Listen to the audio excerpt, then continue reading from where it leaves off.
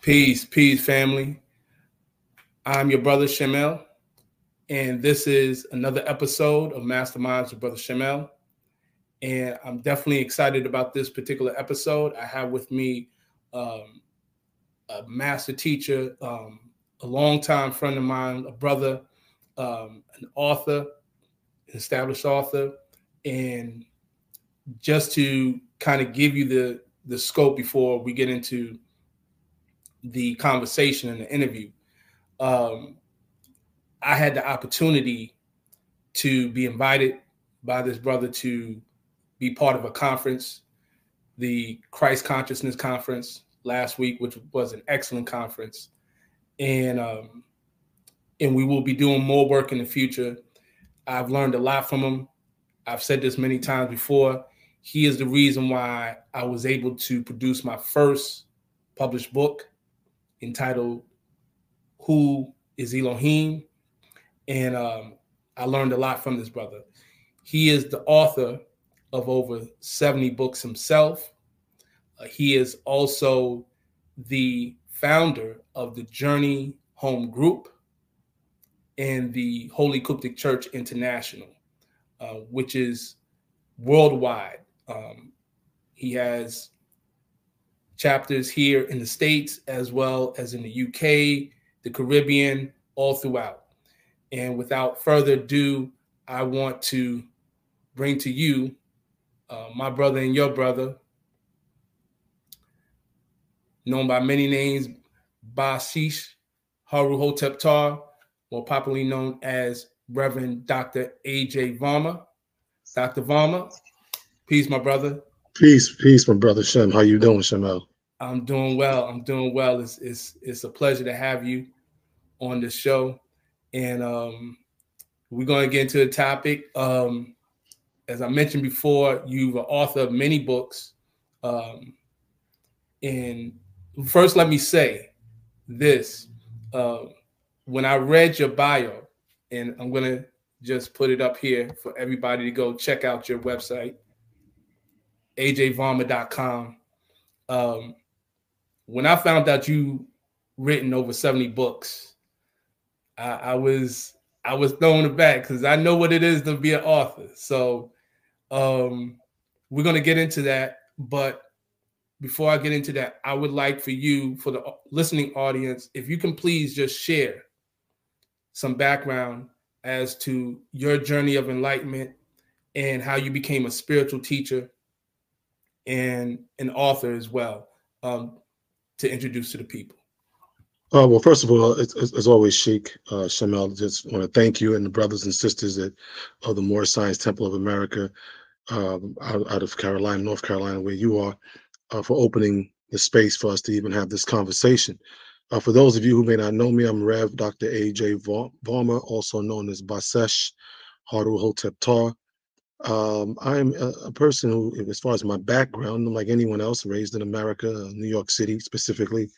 I went to school there from elementary to high school through university, SUNY Binghamton State University of New York. And on this journey, I've been blessed to come in contact with some of the great minds and thinkers of our generation. I was a student of what we called Imam Isa for many, many years. Called Baba Tumreo. Imam Isa was a student of his, he's a very important person to me in my upbringing. And that, along with the fact that I had a mother who was very much an African mother or an indigenous woman, that whole Caribbean mother, that Black mother. And she was very much a person that advocated the importance of education. And for her, education wasn't just what we would do inside of the classroom, but education was every day. I mean, she would spend her pennies making sure we had an encyclopedia sets. And for the younger people who don't know, that years ago, the encyclopedia man would come around twice a year and sell you encyclopedias. That was our Google. And and they would sell you A through M for the first half of the year, and then N through Z for the second half. And thanks to Malcolm X, indirectly saying in his book, The Autobiography of Malcolm X, that he memorized the dictionary, my mother decided that she was going to make her son memorize the encyclopedia. And so we went from A to Z, doing book reports, literally, every subject. Didn't matter the subject. She didn't care what it was.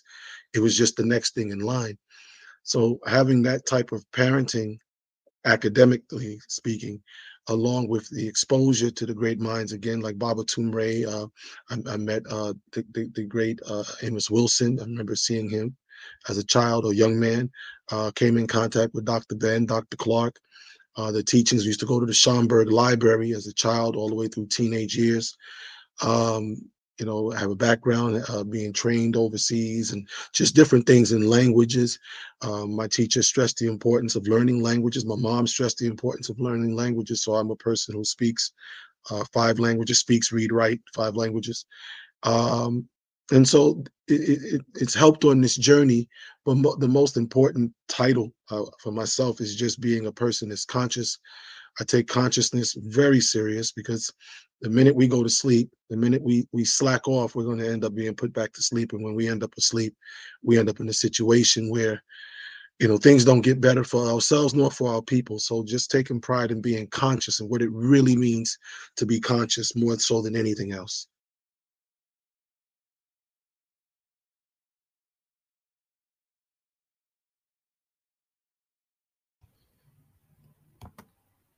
Peace. That's great. I wanted to say, Dr. Varmah, in reference to that, with what you're saying, how, because you mentioned about the importance of us, really truly knowing ourselves and things of that nature. What was it for you to be able to say, I'm going to go ahead and be a teacher? I know we've all been inspired. A lot of us, because we come from the same era. I think you and I probably had the same seller of those encyclopedias, World Atlas, and all of that.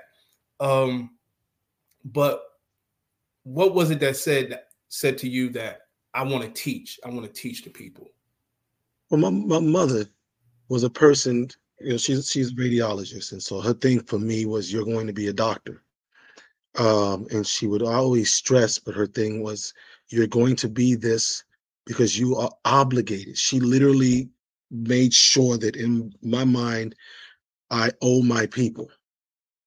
That was her thing. You were born. I was born in Liberia, West Africa. So she would always stress, you, Amadou, must go home to your people one day and help them. You must go home. So she constantly would say, you have to go home. Don't forget about our people. Our people are waiting for you. You had an opportunity to be in this country in America. Take this opportunity. Make something of it. There's people who would give their arm or their life to get such an opportunity. And so I was being taught from 5 years old, being taught who the white man was. She was the first person to tell me the white man's the devil, right? She told me that around 4 or 5 years old. And so she was stressed that. So my natural goal was to become a physician and then go build a hospital and do stuff for the Black community, because I was being raised in New York City. So I wasn't just being told, okay, you're an African, you got to go home. But I've always naturally, being raised in New York, being raised as a Black person in America, my experience was Black, right? My experience was Black America. My experience was racism, white supremacy, uncut. I remember the Yusuf Hawkins situation in Bensonhurst when the Italian guys chased him to his death. I remember the Eleanor bumpers. I remember, when the white police officers shot through the steel door and killed the grandmother with, because they couldn't shoot her with a beanbag and take the knife from a 90-year-old Black woman. I remember Tawana Brawley when those white men kidnapped this young Black girl, raped her, and then were able to flip the story that she tied herself up in a Black garbage bag and put fecal matter all over herself. I remember, growing up and seeing these things. I remember police officers running up on me and my friends, literally standing in front of a building at age like 11 with guns drawn. I remember being dragged out of police car, out of the vehicle. We're on our way to get some Chinese food, wearing all white robes. Cops pulled us out, face on the concrete, gun to the head. Y'all fit the description. I'm like, somebody just robbed somewhere with long white robes on, right? So I remember getting slapped, literally slapped around by a police officer. I remember, so these things made me develop not just a sense of race pride or Black pride or African pride, but made me have this affinity and a connection to what Black people go through. You follow? And then I was always stuck between two worlds, because if I was around people in America who didn't know where I was born, because I sound New York, I grew up there from 3 years old. So because you sound like an American, many of my friends who didn't know, there would be things they would say against African people as an idea of Africa. And I'd sit there, listen first, right? You gotta let a person commit, right? Listen first. And then once they would commit and say whatever they were gonna say, I said, well, I'm from Africa. And they'd be like, well, I mean, we all from Africa. I said, no, no, no, no. I was born in Africa. And you could see the shift, like, wait, you African? Said, yeah. It's like, but you don't act like an African. So, well, Africa's a continent, not a country. So, which African?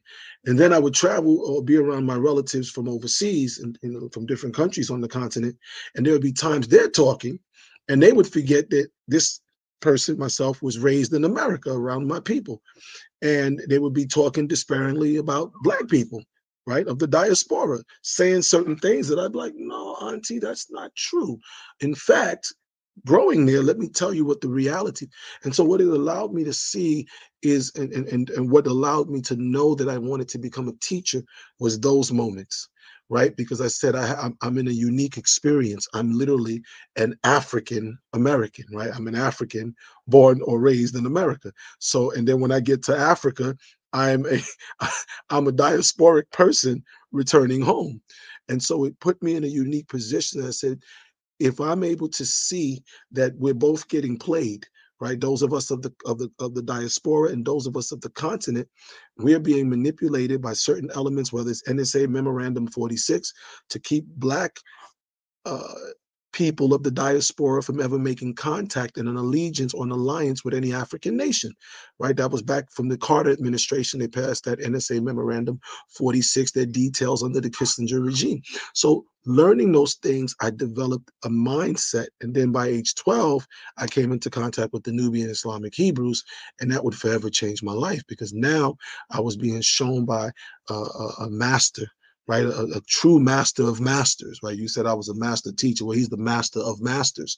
And this gentleman was a man named Imam Isa, or Sheikh Sayyid Isa al-Hadi al-Mahdi, as I know him.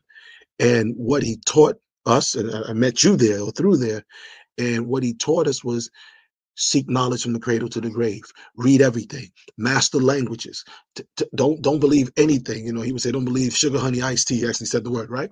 um, you know and push and learn.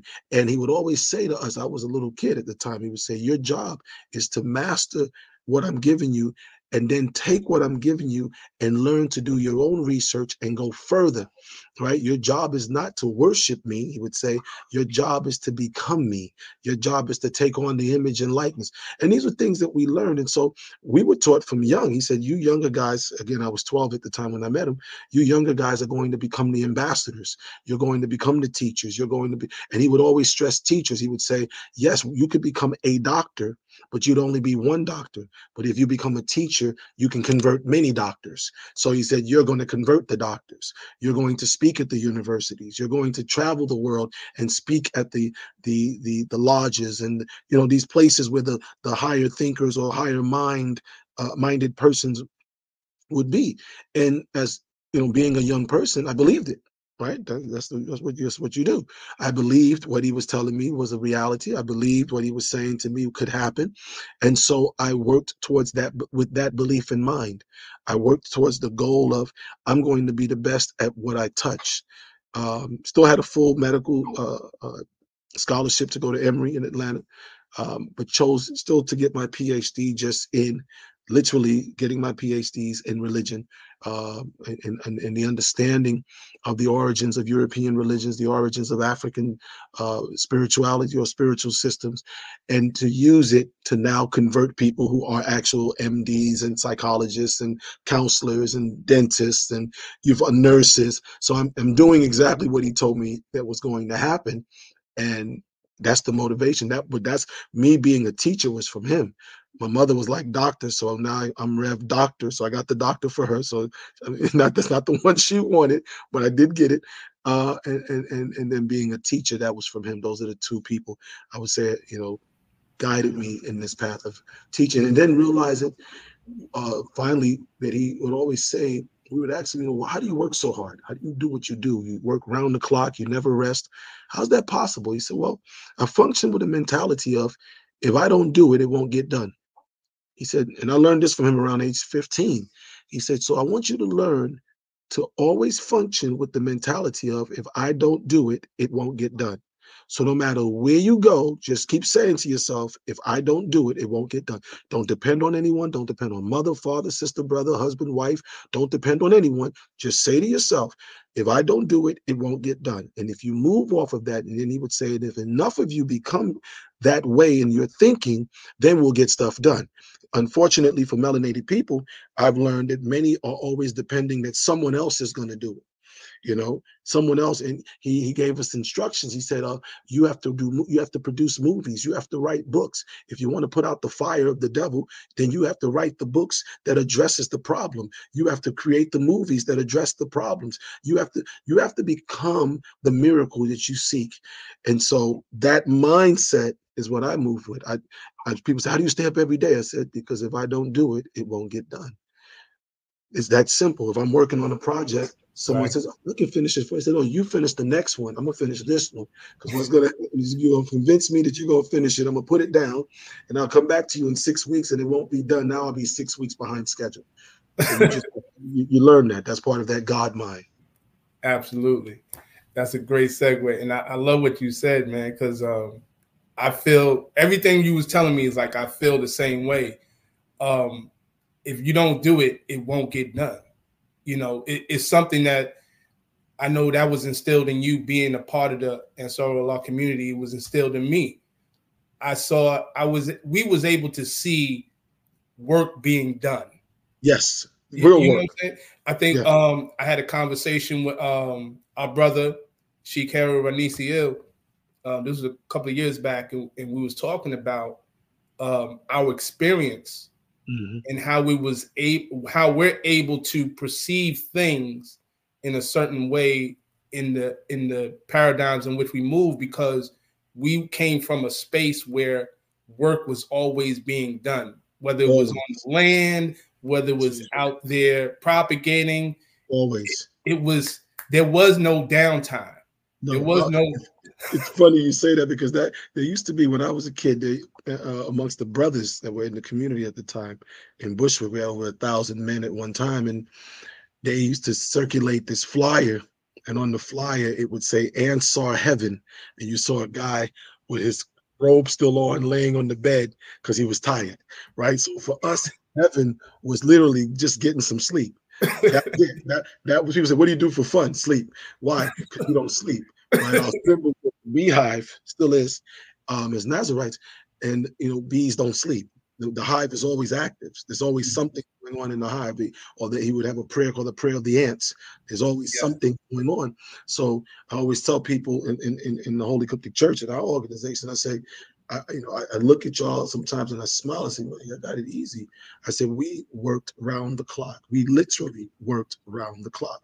We built masjid from ground up with an S at the end. We built temples. We built schools.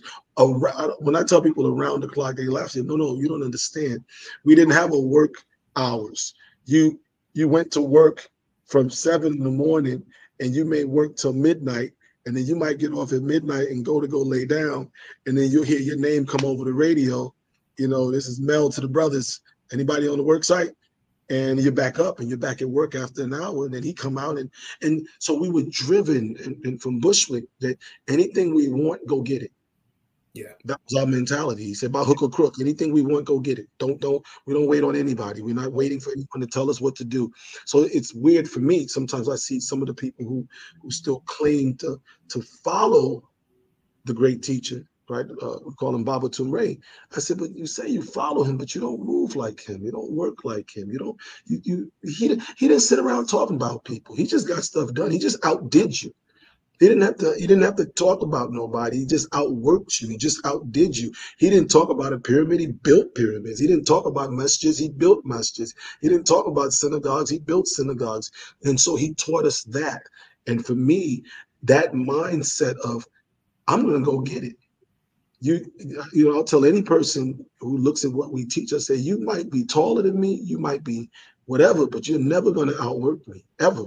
You won't outwork me. You can't. You're not, you just can't. Not in what we do. And that's my mentality. And it's not an ego. It's not I'm better than the world. Is that I'm the best at what I do.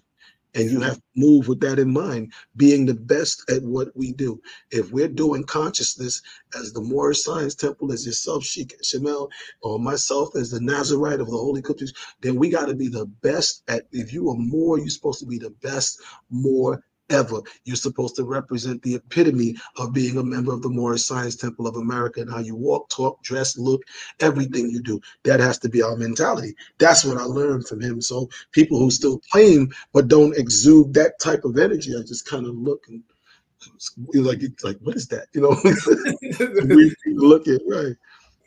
Absolutely. So that's a great segue to the book, of the many books that you've written, and I'm going to show everybody again. Let me go ahead here and put this up. This is Are You Slave Mind, Student Mind, or God Mind? So we're going to get right into it, and you can check it out on the website, his website, ajvarmah.com. So first question, what inspired you to write that book? I would be honest with you. It was Bibi Shahrazad Ali. Okay. Shahrazad Ali wrote a book, Are You Still a Slave? It's a book that she wrote. And coming again from my teacher, Baba Tumre, one of the things he would always tell us, there was a song that came out years ago by an artist he was producing. And on it, the artist, her name was Nifu. And she was talking about, she said, there's three types of minds: the student mind, the slave mind, the student mind, and the God mind. And that was the name of the song that she wrote, right? Or the lyrics of the song that she wrote. Are you student mind, slave mind, or God mind?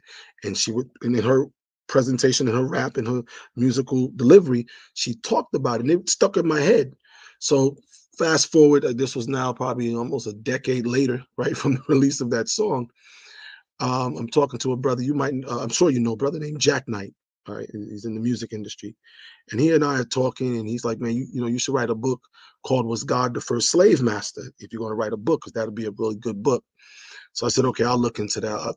I'll think about writing it." But I was just finishing a book called "Children's Fairy Tales Breed Adult Religions," and had so much more to say in that book, but now it was already at 500 pages. So I was like, "I can't put it in here." And I remembered the song, and I said, "You know what would be interesting if we could explain, based off of Bibi Shahrazad Ali's Are You Still a Slave? If we could explain what a slave mind is." So I just was only focusing on the slave mind. But in the process, I looked at, well, what's a student? What would be a student mind? And then that led us to, okay, then what is a God mind? Because we all, you know, everybody, if you ask me, I'm a God mind. But what is that? What is the difference between a God mind, a student mind, and a slave mind? And that began the quest. And as we began to do the research to write the book, I started taking the tests that I was creating, right? So you're creating this test, but as you create it, you look at your own answers, and then by the end of it, you're looking at your answer going, damn, I ain't really, I'm not this student, you know, I'm leaning into slave if I'm not careful. So what things do I need to remove from myself to get rid of that slave mind and to propel this student mind into a higher state of being, of consciousness? So that's what led to that book being written. Okay. When I saw that title, the thing that came to me is prior to that, I had got the book that Baba Atumre wrote, Sacred Wisdom of Tahuti. And I remember him speaking of that in that book, the slave mind, the student mind, and God mind. And that's one of my favorite books that he put out. I still read it to this day. So it gravitated to me, and I said, I got to get that one. I got a few of your books, but I said, yeah, let me go ahead and get that one. And what you did so eloquently is do just what you said, define each of those minds and kind of expound on it. So with that, the question I'm going to ask you for the audience is, what is the God mind? The God mind, we used to learn that God was short for G-O-D, Gomard, a Hebrew word, Oz, a Hebrew word, and Dabar, which we translated as wisdom, strength, and beauty, right? This principle of possessing wisdom, possessing strength, possessing beauty can also be said as knowledge, wisdom, and understanding. Knowledge, wisdom, and understanding. Strength, wisdom, and understanding beauty, because the mind, you become more beautiful the more your mind develops. You know, your beauty as you age is not in just the physicality of your look, but in the development of the mind. You know, so we would look at this word God as an acronym for Gamard, Oz, and Dabard, wisdom, strength, and beauty. A God mind is a person who understands that the knowledge that I'm delivering, not I, me, the individual, the knowledge that I'm delivering or discussing, that knowledge is information. Wisdom is how do you dispense or deliver that information. And understanding or an overstanding is knowing what the results of said information would be.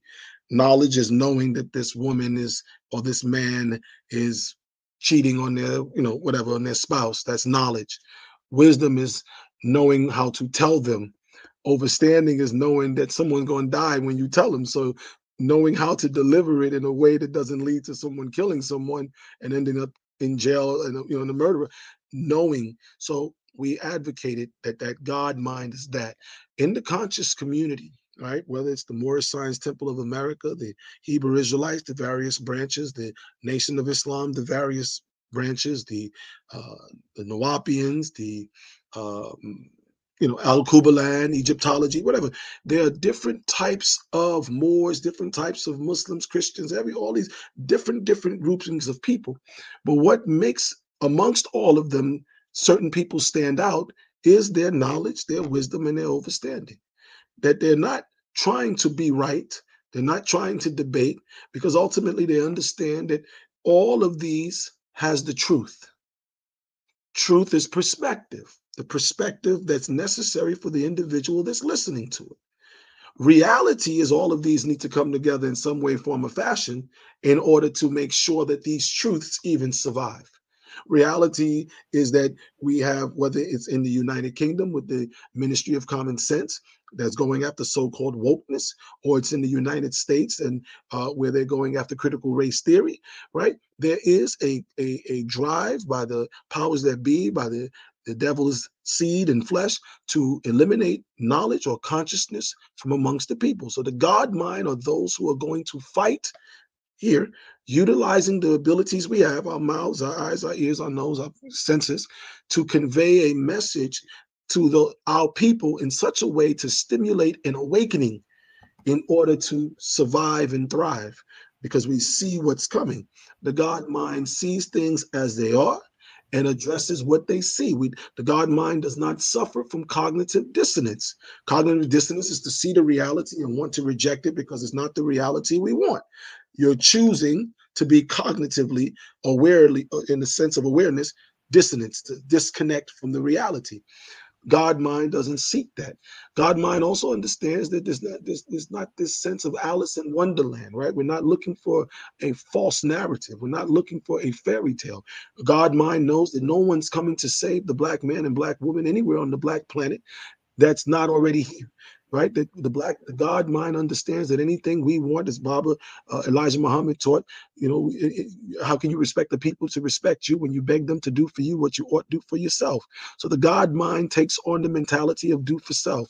The God mind takes on the production of one God, one aim, one destiny. The God mind takes all of the great teachers, all of the great minds, and throws nothing away and figures a way to put all of these pieces of the different great writers and orators amongst melanated people and put these pieces together. The God mind knows that God has to have the ability. I say the Most High. God mind recognizes that we must control the three basic necessities for life: food, clothing, or food, shelter, and reproduction. The God mind understands that there is no me without you. you. The God mind, and we keep saying that because the God mind ultimately, if the God mind recognizes all of these things, then the God mind is the mind of awareness and consciousness and conscientiousness. Consciousness is being aware of what's taking place around me. Conscientiousness is knowing how to operate within said space in such a way as not to disturb the wrong elements to bring their attention to you, or to prematurely disturb the right elements, giving a person so much information that they can't handle it and they overload. So that God mind is a surgical kind of mind. It's a mind that says when you're talking to a person or persons, you're doing surgery. Take out time, be clear, be concise, be precise. This is surgery. I know a lot, but I know that this person only needs what they need for this moment, and they must be raised in degrees of consciousness to fulfill. But if I just start telling everything I know just to show how much I know, I'm going to lose this person. Sometimes the God mind will tell you, just be quiet. Like it's telling me right now. Go ahead. Yeah. Look, you just said it on the point. Sometimes you just got to say just enough. And to your point, I feel like a lot of that deals with being aware of your own ego and knowing when to put the ego aside, because your ego will cause you to say, "Oh man, I'm gonna hit them with this. This one is deep. Let me tell you this about this." Right. And they didn't need all that at this time. Yeah, that's right. And God, it'll tell you that, and it reminds you, keeps you humble, because it reminds you that you stand on the shoulders of people far, who put in a lot more work, a lot more time, and there were far more sacrifices and far greater than you and I. And if we remember the shoulders on whom we stand, so if we remember the Francis Cress Welses, the Marimba Annies, the Shahrazad Alis, the Clenora Hudson Weems, if we remember the Babatum Rays and the Elijah Muhammad and the Minister Louis Farrakhan and the Noble Drew Ali and the Pedro Campos, Arturo Schomburg, Dr. Ben, Henry Clark, Van Sertima, and Marcus Garvey. If we remember Mandela, Winnie, and Madiba, right? If we remember them, then it lets us. How can I ego trip once you say those names? It should immediately humble you. Absolutely. It should immediately. If you just invoke them. I've never taught and never will without giving some respect to one of the BBs and Babas. Right. I always make sure, no matter what discussion, no matter what lecture, I will mention enough of their names, because as long as I invoke them, then they will invoke me. As long as I honor their memory, then they will be there in memory when I'm teaching. And there's something I need to remember. You can receive of that ancestral energy from a Francis Cress Welsing. But if you don't honor them, he says, honor your mothers and your fathers that your days may be long. We fail oftentimes because we don't understand invocation. We're thinking it's some voodoo weirdness that they put on TV, when true invocation is merely speaking the name of the individual in their greatness, and then that spirit of a Marimba Annie, that spirit of a Neely Fuller, alive or with the ancestors, it extends to you, because it's energy. Energy is always trying to stay in motion. It never rests. Creation doesn't rest. So as long as I'm a part, if you're a part, if we're a part of creation, creation will keep recreating through us, and then we become conduits of the information. And it's a very humbling experience when you think about it in that way. But unfortunately, so many in the church, mosque, synagogue, and the conscious organizations, we start thinking it's about us, and it's not. Because ultimately, you and I met. We had a bunch of hair on our head and none on our face, and life has reversed the whole damn thing. Right now, there's none on the head and everything's on the face. But it just keeps you humbled that you realize, the greats that came before you, they make our job easier. They did the work. They did the research. And it's for us now to take that work, take that research, put it all together, make sense of it, unify it, and then take that pure, pristine purity to the world of our people, and infuse it to them, and do for them what the greats did for us. What a Naeem Akbar did for you and me, what a Leonard Jeffries did for you and I, what these great teachers did, even the 5% Nation, those who, the God Clarence 13 Facts, what he did, People, we forget if there's no Clarence 13th X, there's no Wu-Tang. You know what I'm saying? And a lot of what they did, or Eric B or Rakim or Nas or so many other people who've used music and other mediums to convey the message to the people. So we've got to give respect. We've got to always give respect to the shoulders upon which we stand. That's the God mind's way of thinking. Yeah, absolutely. And you said something very powerful about calling the name. Like I think you in what you said, people.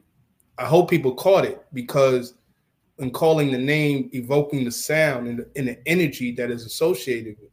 So that put me in a whole mindset of, even when Muslims, particularly Sufis, call zikr, Dhikr. names Right. of Allah. Remember. Each attribute, as you call that name, the energy is accompanied with that. So when you do that with your ancestors, the energy that comes through your energy is within your name. It's in the name. My name. Right. That's right. Etc. That's why when someone calls your name, you have a different reaction, particularly on how they call it. That's power of the name, right? And this is why they do everything in their power to eliminate the memory of people. They always try to wipe out the devil's seed is always trying to wipe out the remembrance of a person. They don't mention Garvey's name. Yeah. They make you don't hear if you didn't know better, you wouldn't even know there was an Amy Job Garvey and a Marcus Garvey. If you didn't know better, you wouldn't even know there was an Elijah Muhammad and a Clara Muhammad. They've made it to where certain names aren't even mentioned, because if you mention that name enough times, you invoke that spirit. That spirit is that personality, and that personality would make you achieve what they achieved and then some. Right? As a Muslims, even in the Tasmiyah, when they say Bismillahir Rahmanir Rahim, in that Tasmiyah, those 19 letters, they say Alayha Tashata Ashar. Over it are 19. There's 19 angels, each over one of the letters of the Tasmiyah. Each of those letters is the first letter of one of those angels' names, who are responsible amongst the Mutasawwif or the Sufi for protecting that Tasmiyah. So we understood that is invocation. If I'm a Muslim and I'm saying the Tasmiyah, I'm not just saying in the name of God the merciful. No, the Mutasawwif, the Sufi, no, each of those letters is the letter of an angel whose job it is to protect that Tasmiyah, and you're invoking that angel into those 19 angels. Over it are 19 angels. You're invoking those angels into your life. If I go to the Hebraic doctrine amongst the people of Yeshiva, right, the so-called Hasidim, who I studied with years ago while in university, I used to work at a Hebrew glatt kosher restaurant, and they used to come there for shul and everything.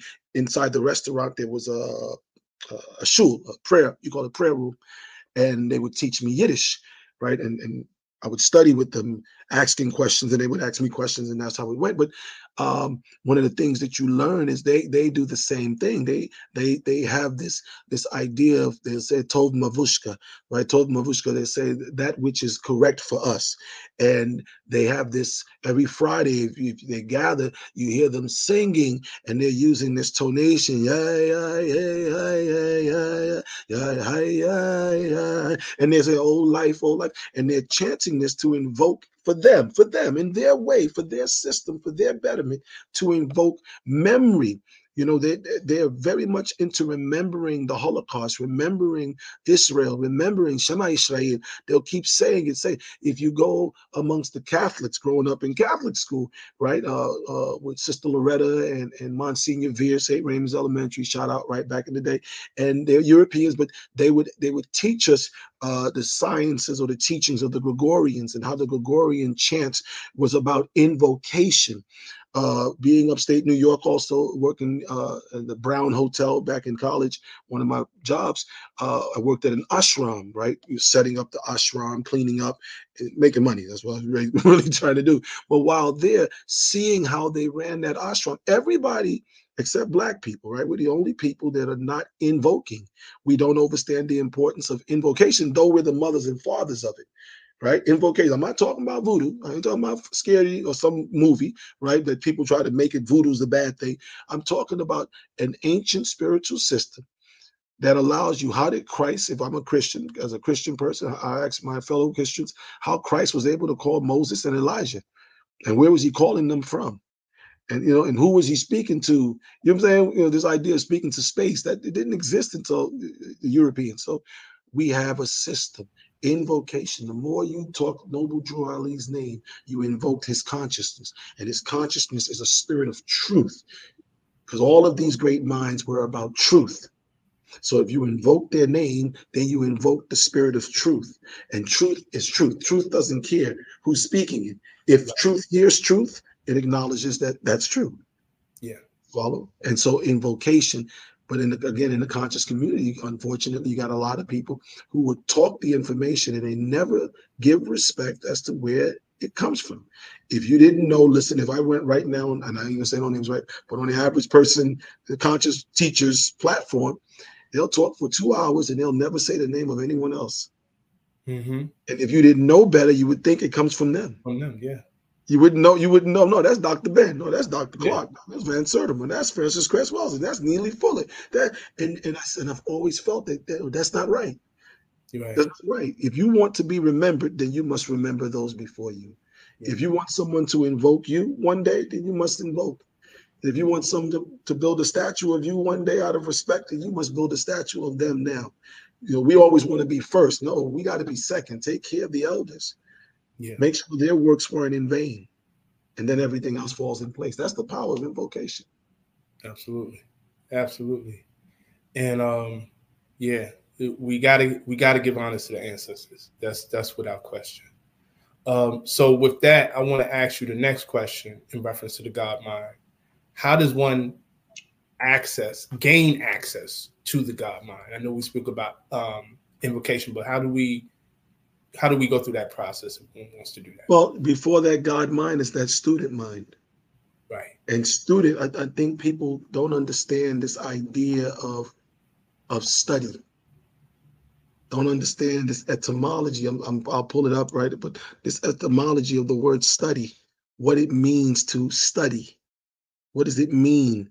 People think studying is just what you do when you go to school and you just, you getting ready for a test, and that's study. But study implies, as we're looking here, to strive toward. So study is not something you just achieve. It's something you're striving towards. It's something you devote yourself to. It's something you cultivate like a plant. You have to water study. You have to give it sunlight. You got to give it warmth. You have to give it land, the soil. You have to give it wind, pollination. You have to cultivate it. You have to, and that's what it tells you from the word virtue, from vice, from wisdom, from art. Right? They go on to occupare, studiare, to study, to apply oneself, to show zeal for application, to examine, right? These are all, they give you study, application, eagerness, to be diligent, studiare, right? Which is reconstructed to be from the Proto-Indo-European astute, to push, to stick, to knock, to beat, ask, seek, knock, to knock, right? To be steeped in, like steeping a tea, right? The notion appears to be pressing forward, thrusting towards, striving after, specifically apply oneself to the acquisition of learning. So that student mind is acquiring the things that you need to learn. They're buying the books, they're getting the recordings, they're going on the YouTube, they're acquiring, they're pursuing. It's a formal course of studying, of reading, of books, of writing, intently, meditatively. They're pondering, they're thinking, they're reflecting. That student mind is where it begins. It begins in study. Study, the Bible says, study to show thyself approved. Yeah. Study. So you can't get to God mind if you haven't put in the study. Yeah. And studying is not just the thing I like or the thing I agree with. You know what I'm saying? If I'm a Jehovah's Witness and I only read Jehovah's Witnesses material, that's not studying. True. That's reading. Nothing wrong with that. Right. It's reading. It is a step. But that would be more slave mind, because I'm embracing something without having investigated everything else. Studiare is to investigate everything that is religion, that is spirituality, that is consciousness, that is empowerment, that is life, that is science. And once all of those things have been investigated, then you choose a path. We know you chose that path based off of experience, evidence, reasons, research, etc. Right? You're not of the Moorish Science Temple, having only just read Moorish Science Temple. You've read everything, and thus said, in all that I've read, this path I choose as the medium by which to convey all that I've learned. Absolutely. Not this path is the absolute, because we know there's no absolute except change. Right. After me traveling Nubian, Islamic, Hebrews, Nubian nation, this, that, more, this, reading Nubian, Nubian nation, and more, this, after going through all those paths, I found the Nazarite or Ansarullah, the Nasri way, as the path that I will choose to convey all that I've learned. That was the original system of spirituality. So to get to that God mind, the student has to be developed. As the old saying or adage goes, when the student is ready, the teacher will appear. So in life, we have to show a willingness to learn, willingness, that willpower. Ooh, they talk about shay, right? Shay, the devil's will, shayathini, right? Shay will, as opposed to divine will, huhi, or mashal. They say mashallah. The Muslims will say, we say it as huhi, right? This creative source and force of divine willpower. We have to have the willpower. You have to will yourself to wake up. Every morning when the alarm goes off, we all hit the alarm, and then we have to decide, am I going to get up? Sometimes we hit the alarm, snooze, and we go back to sleep, and it rings again. Sometimes we hit the alarm and get up. Sometimes we get up without the alarm having to ring. And sometimes the alarm rings and we don't even hear it, and somebody else got to come in the room and say, yo, you don't hear this thing blaring? So it depends on the state of sleep, how far of a slave mind we've become, how far asleep we've become. And then based off of that, you move into studying and the necessity of why you should be reading. And read, I tell anyone around me for years, read something every day, read a page every day. I don't care what it is. Find something of consciousness, of awareness, and read. I don't care if it's the newspaper. Read the Wall Street Journal. Read a page. Read something, because if you read something every day, you will learn something every day. And you will be able to have a wealth of or storehouse of information when necessary. But if we never become that student, then the teacher will never appear. The teachings can't find you and I if we as students aren't ready. We have to show a level of preparedness. You know, first day of school, first grade, we send the child to school. They got the pencils and the pens. They got the crayons. They got the markers. You know, the school gives you a list. Don't send your child to school first day of school if they don't got the number 2 pencils, the glue stick, glitter, this, calculator, depending on their grade. There's a packet. Well, we have to approach life the same way. If I want, or you want, or we want to develop to a higher state of being, from a financial, a social, a spiritual, a religious, educational, etc. background, all areas of people activity circa Baba Neely Fuller, then we must have all the materials that's necessary to show that we're prepared. We have to have the notebook. We got to have the pen. Where's your notebook? You studying? You read a book and you read it without a notebook? You didn't take notes? Well, that wouldn't work in school. Get that notebook out. All right, what else you got? And it's that type of way. Yeah. Student mind is always, it precedes the God mind. Everyone wants to be goddess mind or God mind. When God mind and goddess mind is something you're always becoming, because God never rests. Creation never rests. That grand unified theory that Dr. Oyo and Professor Kaba Kamani spoke on, right? The grand unified theory he calls Gagut, or we call it the Shabaka stone. This idea of the complete unification of all information coming from a state of mental awareness, this reservoir, storehouse of information. We have to first show, while still a slave to a system, only because we don't understand it, we have to show a willingness and an obedience. If we're willing and we're obedient, we make the transition into student mind. If we develop the study habits, meeting the right people, speaking to the right people, applying what we learn, then the God mind takes root. It's a seed. And then you begin to each one, teach one. But you can't teach if you didn't study, because you won't know what to teach. That's why they say each one, teach one. Each student becomes a teacher if they study what they've been given. But if I don't study all the great teachers, then how would I ever be able to teach? Absolutely. I'll only be repeating what I think I know until questioned. Now, once I'm questioned, it'll be determined if I have an understanding of what I've been saying. Right. Anyone talking sounds like they have knowledge. Once they stop talking, you'll find out if they have wisdom, if they understand what they just said. And once they allow themselves to be interrogated and questioned, you'll find out if they have understanding of what they just said is going to do to the minds of others. And that's the goal. That's where we are in this development. Absolutely. Absolutely. Yeah, that part, as they like to say, that part, the recognizing the difference between the one who speaks and the one who is. Brother Sheikh 7 Islam in the chat said, demonstrate man must be what he knows. And that's one of the things that we teach in the Moorish Science Temple of America, about being what you know, being the message that you bring, studying yourselves, truly studying. That's the first maxim. Yeah. You know thyself. Know thyself. If you don't know yourself, if you don't know yourself, you're in trouble. Absolutely. And knowing yourself is knowing everything about yourself. Why your hair is the color it is. Why your eyes that color. Why do you feel the way you feel? Once we know thyself, once we know who we are, we say to stop trying to be and learn to become. Stop trying to be, learn to become. Becoming is the process. Becoming what? Becoming fulfilled.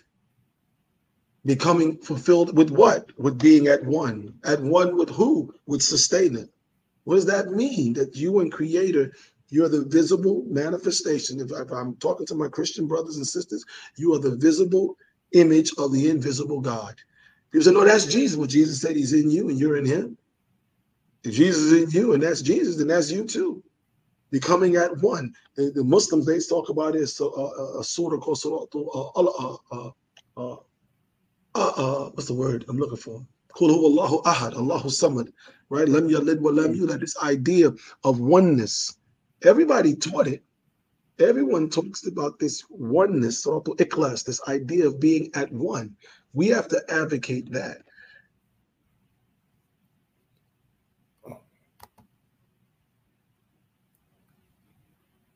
Peace, y'all. Looks like my brother dropped out.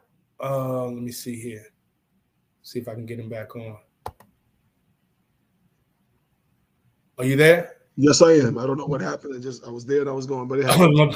Go ahead, brother. You was going into being at oneness. Being at one, bringing all these spiritual systems are one. Yeah. They're just one of one system that has traveled many paths. Because the system, a tree's roots reach out to find the nutrients. All right, a tree's branches reach up to find the nutrients. But that tree from which we've all come, that's Africa. That tree from which we all come is Niger Delta culture. That tree from which we all come is Nile River Valley, right? That tree is oneness. From that tree, we've all branched off or rooted off into different directions to find our way back to that tree. The tree is life, the tree of eternal life. The tree is the tree of knowledge of good and evil. The tree is at universal order and the balancement of these.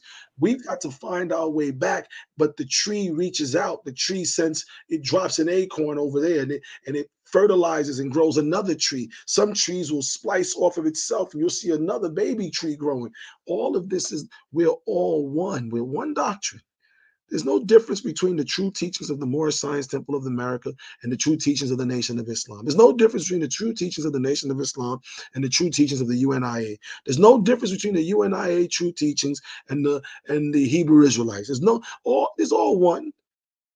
Just got a bunch of us as men running around all wanting to control it, but ultimately it's one dogma. It's one thing. And what is the one thing? What was it all about? Liberation. It was all about getting Black people in a position where we can control our own situation and get the devil, by whatever name you call him, right, off our back, ultimately. And each person has to realize that in Africa, we weren't a monolith. Indigenous African society, Indigenous Native American society, Indigenous South American or Asian Pacific or Amazon Basin society was never about a monolith. Every tribe was unique based off of their environment. If they were in an environment where fruits was the predominant food, they ate fruit. If they're in an environment where they had to hunt whales, then they ate whale. They did what nature told them was necessary for food, shelter, and reproduction. And they were able to interact with each other because they had respect for what each other was bringing to the table. The God mind advocates that. Slave mind, however, is going to get us at odds. Once we want to debate who's smart, and that just shows we don't know ourselves. How can I be in Egyptology debating with a Hebrew Israelite while quoting Dr. Ben, who said he was a Hebrew Israelite? That don't make sense. It doesn't make sense.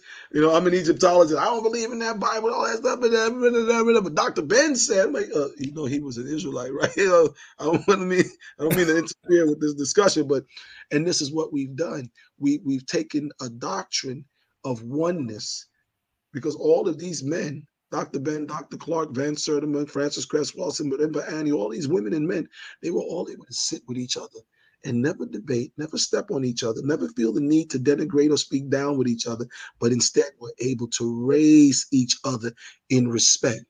We in the conscious community, we have dropped the ball. Everybody's just trying to, who's smart? Ain't none of us smart. What have any of us done? And under what conditions? What Garvey pulled off, what Noble Drew Ali pulled off, those people, exactly. They pulled off with white man, nigger. You know what I'm saying? Exactly. We complaining, you know what I'm saying? We complaining when we see one black person get killed. They were doing it when black peoples was getting killed. You know what I'm saying? And so we need to just check the reality check. Yeah. And get out of our own heads, get out of our own way, and realize that it's bigger than us. Yeah.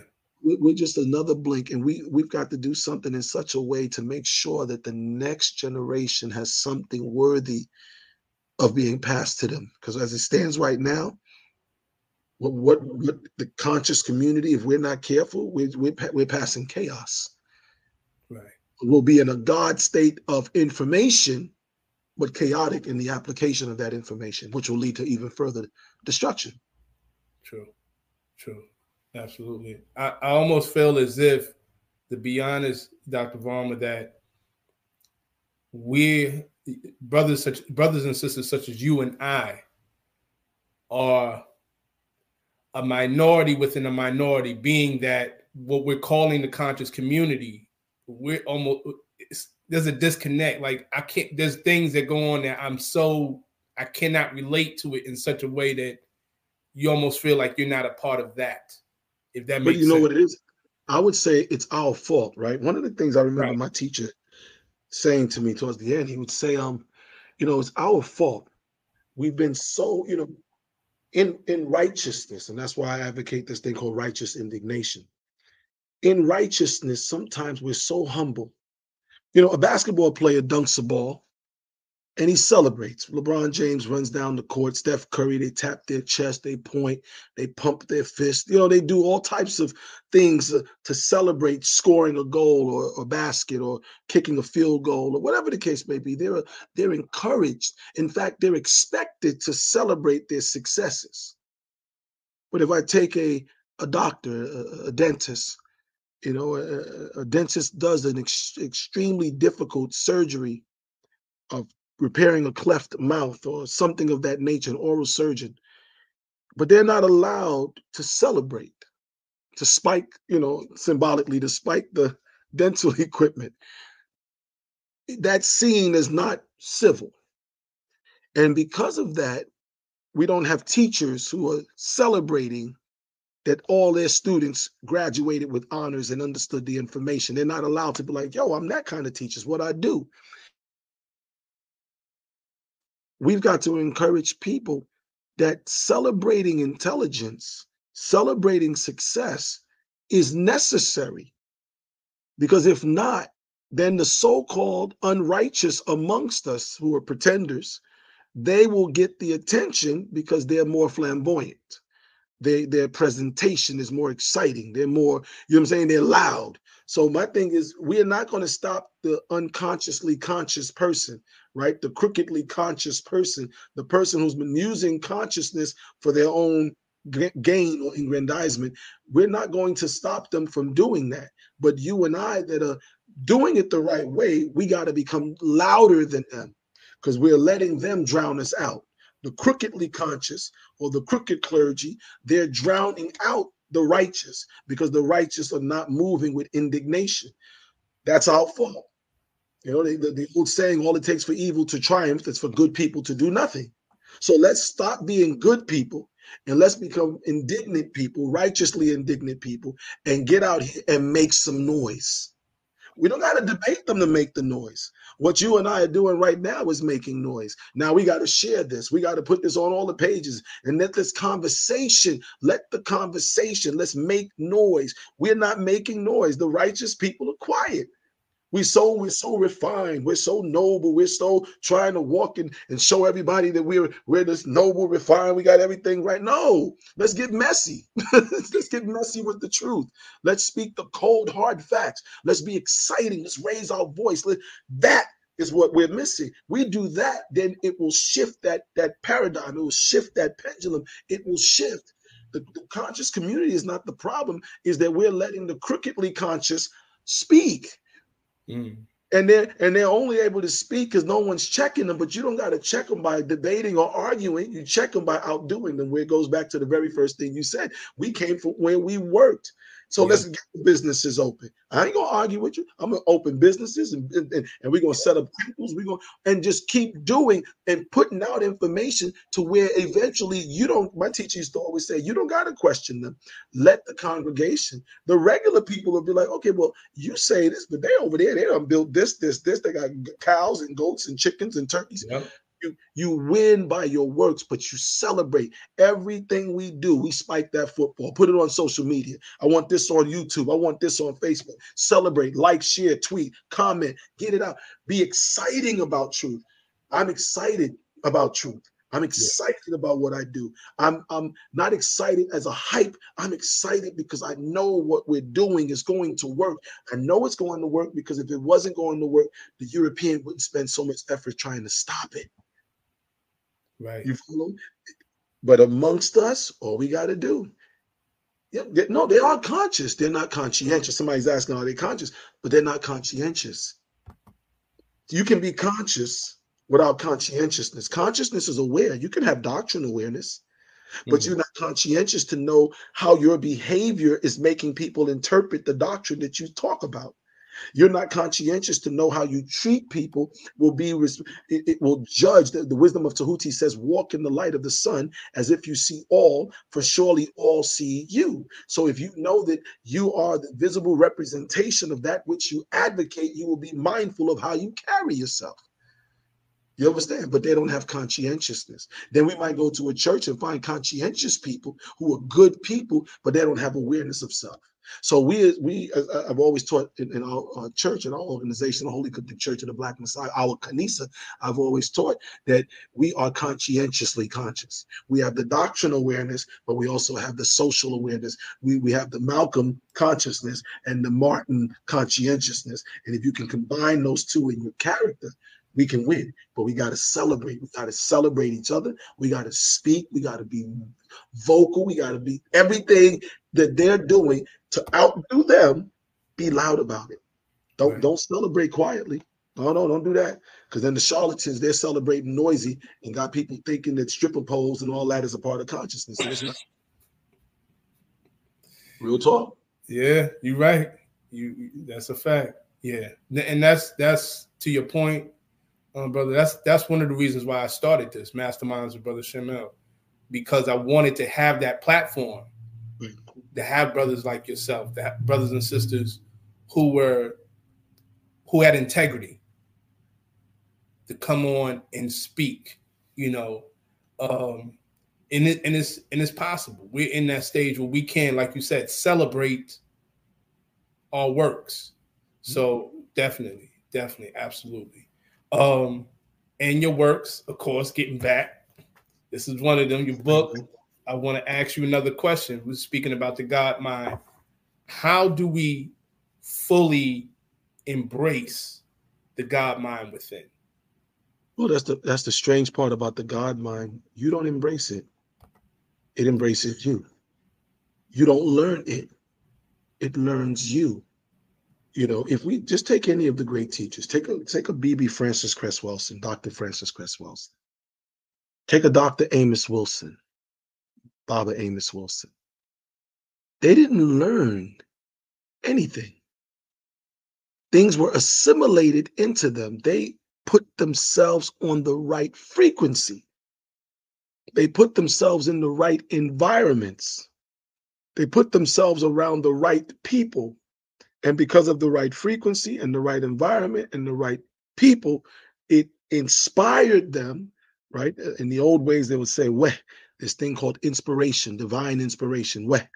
And it inspired them to become a conduit of the living soul, of the living consciousness. And that's ultimately what this is. It's about you and I becoming a conduit. You have trillions of years of information, billions of years, hundreds of millions of years, tens of millions, depending on who you talk to, hundreds of thousands, whatever your number, thousands to billions to trillions of years of information. No human being could ever possibly learn all of it in one lifetime.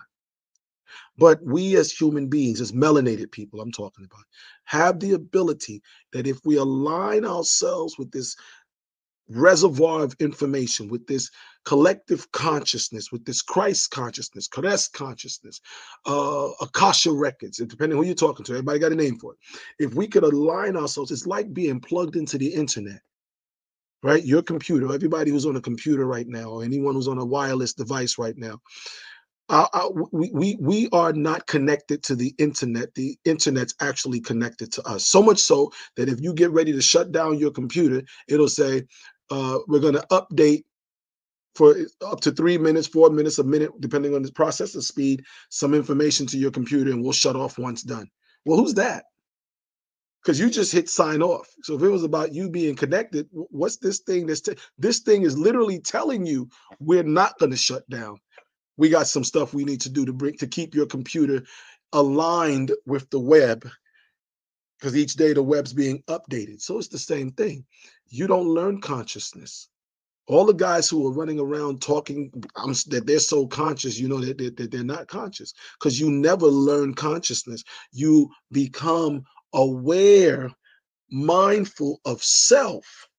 You learn yourself, and then you place yourself in alliance or in proximity or in conjunction with the flow of information that went from Garvey, Noble, Drew Ali, and all those minds from the 1900 and beyond, all the way down to this 2024 that we're going into. And if you align yourself with them and you invoke their names, then anything you need to know, it's made available to you. This was the collective teaching of ancient Kemet. This was the Niger Delta culture. Our priestesses, yes, they read a book, they studied books, they got books, there's books all around, right? They studied books, but they understood that I can study all of this. But what makes me actually remember all of this? What makes the brain retain? Because everybody's brain doesn't retain all of this. Some people read a page and you say what you read, they can't remember. And then some people read everything and everything sticks. How?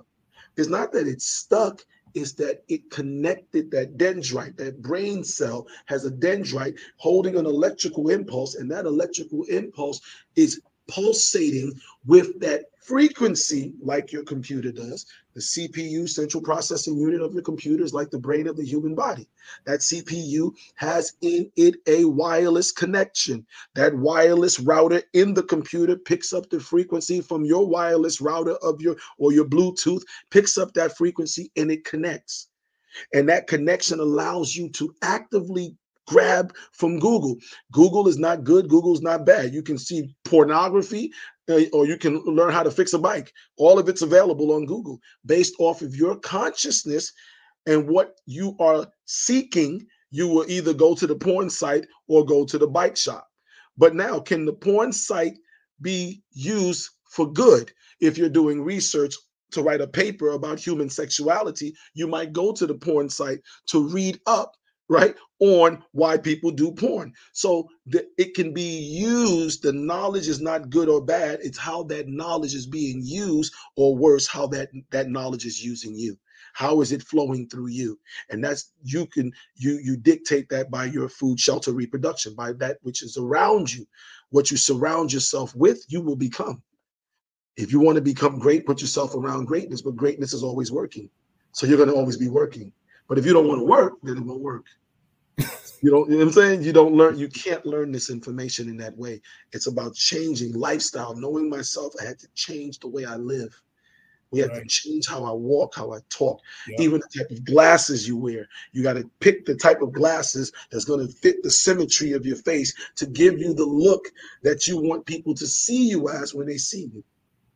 Everything you do, food, shelter, reproduction, how you walk, talk, eat, sleep, all the five senses is what's going to allow the world to see you. Unfortunately, so many of us have a virus. We plugged into the internet of consciousness or of spirituality or the mosque or the church or the synagogue, but we didn't know what we were plugging into. And so now we got a virus. A virus is when you're getting the information onto your computer, you're downloading, but in that information, there is some misinformation also being downloaded. But if you don't know it's misinformation, because you're not studying to show yourself approved, you end up being possessed of consciousness that has some misinformation. Now you got a virus. If you don't know you got that virus and you end up teaching, now you're spreading the virus. You're spreading something you believe to be true, but you didn't have the consciousness or the awareness on how to research it. That's why we said the process of knowing oneself is to first go out and seek and read everything and compare everything and question everything. And once you can complete that path, that journey of investigating everything, then you say, well, what provided me the best answers? My research would be based off of that, because I found that that was the place where I found the most answers. So from that place, I'm going to start seeking to add to the consciousness of the collective. Yes, absolutely. Okay. I tried to unmute your mic. My apologies, brother. Right. So that's the reality. It's you don't learn it learns you. But unfortunately, again, a lot of people don't understand what that means. You don't learn it. You align yourself with truth. Your computer aligns with the internet. If your processor ain't fast enough, your computer can't do nothing. If you're trying to go on your bank site and your computer or your phone, it doesn't have the processor to handle the speed that bank downloads information, it'll say your device cannot sign on to this site. Too slow. You got to catch up. And so that you have to update. Computers constantly updating. Well, your brain's the same way. Some people get stuck, get to update. You know, everybody doesn't know you got to run that virus sweep at least once a week. You got to do that defragment at least once every 3 months. Absolutely. And the computer just dies on you. Like, my computer died. Did you defragment once a month? I didn't know you're supposed to do it every 3 months, but that's in the manual. Did you read the manual? Nah, you didn't read the thing that it tells you at the beginning before you click here. You got to scroll all the way to the bottom and click that you understood what you read. Yeah. Oh, you just one of those people that just scrolled all the way to the bottom and clicked it. Yeah. Well, that's why you didn't know. In that, it tells you must defragment every 3 months. You must clean your cookies, your temporary files every month. You must once a week remove it. If you don't, the computer's storing all of this and it's using up memory space. That's life. There's people you and I meet in life, and knowing ourselves to get to this student mind and God mind, there's people we know in life that we got to defragment from ourselves. Right. There's situations and persons and places and things that we've done or seen or been around that we have to remove. We need a virus sweep. Right? I might have a habit. I might have a bad habit. I need to virus sweep that to get that out of me. Right? I might have a person that's not good for me. I need to run that I got to delete the cookies. Right? All of these things have to be done. The brain is the same way. In our cultures, we had times of year where you fasted to purge, to dump the old files, to dump the unused files. So you would fast. But fasting wasn't just about physical fasting. It was fasting of the senses, fasting of food, of drink, of sex, of this. And by fasting, it allowed us to dump all the old unused files. But there's many people that don't fast. I'm talking about physical fasting, spiritual fasting, emotional fasting. Sometimes you got to fast from a relationship. I don't mean leave the house, right, per se, but you have to fast. We're here, we're in the same house, we're good, but let's just leave each other alone for a few hours. Give each other a chance to recalibrate. Y'all understand what I'm saying? Yeah. All this was necessary. Our original cultures all had a time of year where you fasted, where you did certain disciplines, where you chanted certain chants, you sung certain songs in order to purge yourself of the viruses that Yeah. you may have picked up inadvertently. But we don't do that. That's But we so have to true. do that. We have to. Absolutely. And when I was thinking of fasting, you said it. Absolutely. Because it reminds me of the book Baba Atum Ray put out, Mechanics of the Mind, about the fasting of the mind.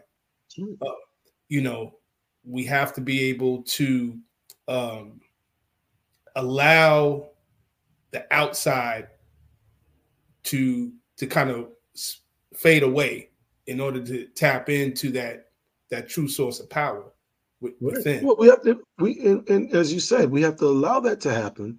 And we have to realize that there are ancestral, universal forces, spiritual divinities, powers. Take the name you need, Muhammad, Moses. That I leave that for each person to grab the name they need to say it by. But this ancestral descendancy from which melanated people have come, from that one tree branched out in different directions, it is trying to recalibrate Black people. And in order to recalibrate us, it requires mediums that each person who's so willing must become. For you and me to be able to talk to each other right now, we needed this medium, this laptop, desktop, cell phone, tablet, whatever it's called, something able to connect to the internet. And because of this medium, we're able to have this conversation, and others are able to watch the conversation take place. The universe is, for melanated people, we just have forgotten that we were a medium. We were spiritual beings having a physical experience. Thus, we were caught between the two worlds.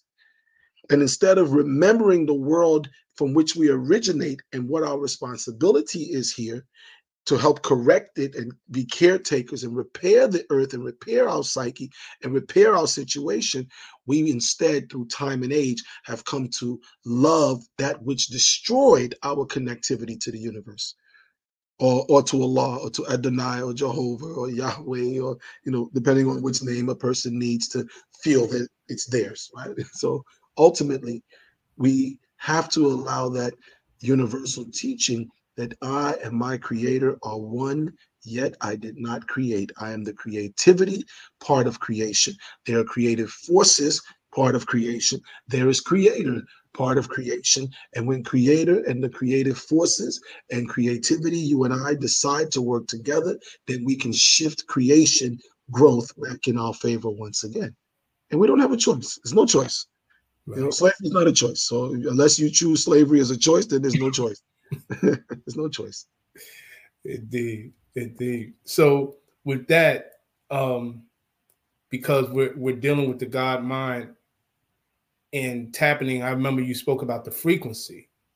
We don't embrace the God mind. The God mind embraces us. What must we do to allow the God mind to actively operate within us? Discipline, in one word, discipline. Discipline. That's the hardest thing, because most of us are coming from a monotheistic background. And monotheism, we was all Muslim, Christian, Jew. I'm talking about the traditional sense of it. It's not very disciplined, right? Not a lot of etiquettes, right? To be Muslim, Christian today, you can pretty much do anything you want, and there's some kind of, you'll be forgiven, and you can, God loves and the law this, but ultimately discipline. When we mention the great seers, prophets of old, when we mention the great orators and authors, when we mention the great liberators of the last 2 centuries, one thing they all had in common: they were disciplined. They were disciplined towards the work that they were assigned to do, the work that they took on. They were disciplined, right? These weren't women and men that, that was shooting craps and snorting cocaine and drinking alcohol. Let's start there, right? They didn't have a double life in that sense. Can you imagine Malcolm X or Martin Luther King with a double alcoholic crack cocaine life? No, they didn't have that. They didn't have Martin Luther King was inside the porn shop again. They didn't have that. They had discipline because they understood. They had, and I'm not saying they were perfect because none of us are, but they had a discipline towards and a respect for the work that they were doing. They didn't take the work for granted. Part of becoming or developing a God mind is discipline. We must be disciplined in everything we do. And discipline is not something you put on and take off. You're disciplined when you're bathing. It's a system. How do you bathe? How do you wash your back? How do you clean the front? How do you dry off? When you dry off, do you dry between the toes? Which foot you do first? It's a system, right? You learn to live in a system when you cook. What ingredients do you cook with? What don't you cook with?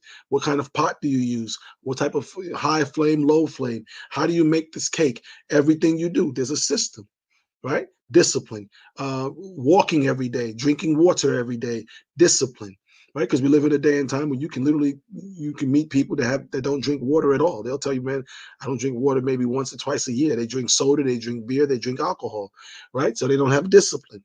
Discipline. How you dress. Yeah, I should be able to wear what I want. That's true. You should be able to. But if you're going to represent Frances Cress Welsing, she didn't advocate whorism for men and women. She advocated discipline. So if you're going to speak what she speaks, then you're going to have to dress the way she said. And if you're not willing to dress the way she said, then don't speak what she wrote. Don't denigrate it. Don't desecrate it by now having it affixed to your lackluster performance. Discipline. If you're going to quote Baba Noble Drew Ali, then you got to do what Baba Noble Drew Ali did. You got to walk like him. You got to talk like him. You got to eat like him. You got to sleep like him. You got to want. You got to work. You got to do everything he did. If you're not willing to do that, don't invoke his name, because then you affix to his name your stupidity. Discipline. Whomever you choose, whatever you teach, whatever you believe, discipline. Can you be disciplined? Can you see it through? Don't start, we tell kids, don't start what you can't finish. Are you starting what you can't finish? Don't start a conversation you can't finish. Don't start a work you can't finish. Don't do that, because we've seen it. You and I have seen in our years of doing this. I've been doing this 38, going 39 years since I was 12 years old. And in that time, I've seen many come and go. I've seen many talk hype. And they can't survive the test of time because they lack discipline. The ability to not be influenced by other people, the ability to be self-governed, no matter what the circumstance, not to be moved by circumstance, right? Divine mind or God mind or goddess mind, it affects, it is never infected. Most people are infected by their surroundings, peer pressure. You smoking weed, I'm gonna smoke weed, we all gonna smoke weed. No. Divine mind says, I gotta go. You leaving? Yeah, I'm out. Student mind says, well, I can sit in the studio, just chill with y'all. I ain't smoking, even though I know I'm sitting here getting a contact high. But it allows me to justify getting a high without saying it was me who got the high. That's student mind, leaning towards slave mind. But a disciplined mind says, I will never be where I'm not supposed to be. I will claim what I've done, good, bad, and in between. If I make a mistake, I will own it, and I'll say I'll do better.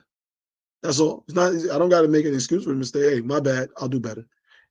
And if a person can accept it, fine. If they can't, doesn't change the fact that I still got to do better. I don't have to do better for that person, but I can go and do better. And it's just moving with that mentality.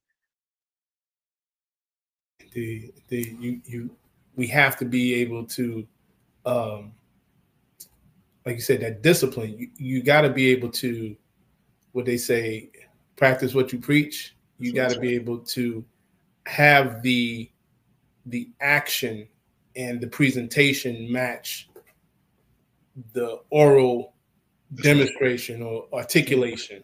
Exactly. And and that kind of goes to what we was talking about today within the conscious community. It's not matching for a lot of people, and that's the difference between, like you said, the slave, the student, and the God, because God is truly, there's a discipline there. Absolutely. I want to take the time to read from your book, just a short section. This is on page 318, dealing with the God mind. It says, and in knowing this reality, you will also come to know to grow into knowing that you are never going to be a balanced influence on others if you are closed off or less than proud of who you are and what you stand for. We just talked about that. And in having this balanced influence, it will serve as a confirmation that you have reached the point of being mentally, spiritually, emotionally, and physically developed. So I noticed you talked about being balanced, a balanced influence on others, right? How does one learn to influence others in a balanced manner due to what we see now? By first looking at those who have influenced us, right? The way the ancient African people advocated, they said when you try to find out an answer to a question, instead of looking for the answer, look for the non-answer. What the non-answer implies is, how do I learn to influence others in a balanced way? Stop, know myself. In what ways was I influenced in an imbalanced way? Boom. Now I know what imbalance looks like. What is the opposite to what I'm looking at? That. Now let me go and investigate that and take it on. Right? We're always trying to investigate the thing that is balanced, but we don't have a point of reference, so we can't appreciate what we're looking at. I don't know if it makes sense to the people listening online. Somebody can say, if I'm looking at the right answer, but I'm forgetting to compare that right answer. It's like in school when you would do multiple choice. They give you wrong answers, which helps you determine what the right answer is, right? If there's 4 choices, you know 2 of them normally done got nothing to do with the math problem or the word problem. The other 2, it's a 50-50 hit or miss. So if the teachers never put any wrong answer, you would have a difficult time finding the actual answer. Having the non-answer, having the incorrect answer gives you insight. So when you want to know how to influence others in a balanced way, how was I not influenced? How was I misinfluenced? Learn that, recognize that, call it what it is. Now move towards what is opposite to that. I may not know all the answers, but I'm going to do everything opposite to the stuff that was detrimental. And once I begin to do that, like again, this World Wide Web, it learns you. The right way learns you. So if I'm reading Baba Noble Drew Ali's teachings, I'm reading Circle 7, I'm reading the lessons of the Nation of Islam, I'm reading all this stuff. And as I'm reading it, it's beginning to assimilate into this new conscious being. It's a seed, but a seed has to take root. The seed is the knowledge. You put this knowledge of how to influence people in a balanced way, you put that seed in the brain. But in the brain, it begins to branch out, the roots go out, and it has to get rooted. If it doesn't get rooted into the brain, it goes through it and passes back out. So some people get conscious for 6 months and then they go back to sleep because it never took root. If I want to know how to influence people, then I start looking and said, Frances Cress Welsing, she did this, man, from 1972. How did she do it? I may not know what to do, so I'm just going to mirror her. I'm going to watch Frances Cress Welsing, and I'm going to do everything she did. And I'm going to do the research the way she said to do it. I may not know how Dr. Ben, everything about it, but I'm going to mirror him. See, you've got to have a mentor. You've got to have an example. You cannot become what you can't see. I teach this all the time. You can't become what you can't see. We want to become without seeing an example. We don't want, because a lot of people don't want to see the example because then the example is going to force me to be disciplined. I just want to grab all the information and talk it. But if I grab that information and then I actually look at an example, that example is going to force me into discipline at a faster speed. Because if I look at Frances Cress Welsing towards the last few years of her physical life and I emulate that, I'm going to jump past a lot of stupidity. If I look at Shahrazad Ali, the great Bibi who's still with us, when she speaks and I start applying today what she's giving it as she's giving it today, I'm going to bypass a lot of mistakes in life. This was how our culture used to work. We used to look at the elders, see what they did well, replicate that, see what they didn't do well, avoid those things or fix them, and see what things they fell short of completing, and we sought to complete them. And so society, each generation But now all we're doing is keep repeating the same dumb mistakes because don't nobody want to listen to nobody else. We don't respect the elders anymore. We don't respect the grandmothers and the grandfathers from the local community all the way to the teachers and the professors and the people that are leading us. We want this, I call it a leaderless revolution. We all want to be the liberator. We all want to be the one to liberate ourselves by ourselves with nobody else so I can rule myself. And that's not what culture is. That's not what nation building is about. You can't have a leaderless revolution. You can't have a leaderless liberation. It's an oxymoron. Something has to show you how to do it. Whatever that person, place, or thing is, that is the leader. And then from that leader, we each become, because now we have an example of leadership. But you got to have a leadership. But so many people don't want that. They don't want that discipline. We'll force them to it. They don't have a choice. There's no choice. Oh, yeah. Yeah. Once you start cleaning the house, the conscious community can clean itself up by just becoming disciplined. The non-disciplined people will fall off. It's that simple. Just if we all just decided we're going to live right, all the people not living right, we just cut them off. Yeah. But we keep going to their YouTube page to see what they say. I ain't going to no crazy. I'm not going to your page if you're not doing the works. I'm not going to help add more likes and shares and tweets. Hell no, I'm not going to your page. If you advocating ignorance, if you're advocating consciousness but adhering to ignorance, I'm not going to go to your page to help promote you. I will only promote that which is advocating and adhering to what they practice and what they preach. If we take on that mentality, we clean up our society very quickly as far as the conscious community. We can clean up the church the same way. We can clean up the mosque the same way. You can clean it up. It's not hard. But if a people prefer lackluster performance, prefer wantingness, prefer being able to get a little, get away with a little something, then I'm going to look for a little something kind of leader, right? I'm going to look for a little something kind of teacher. If I wanted to have a little bit of crookedness to me, I'm going to look for the crooked leader because the crooked leader will allow me the opportunity to be crooked. The people get the type of leader they require. A leader gets the type of people they inspire. That's one of my sayings I tell my congregation all the time. I will get the type of people I inspire. So I seek to inspire people for the best. And they will get the type of leader they require. So if they require me to be at my best at all times, for the most part, they're going to get my best. And if I fall short of delivering that best, it will be a failure, not for lack of trying, but merely that I fell short. Right. Well, and I think that's important that we recognize that we set the bar. We set the bar. Because like you said, in this age of TikTok and Instagram, YouTube, scholars, it's the thing where everybody has a camera. So they're not, how can I put it? They feel no need for some reason to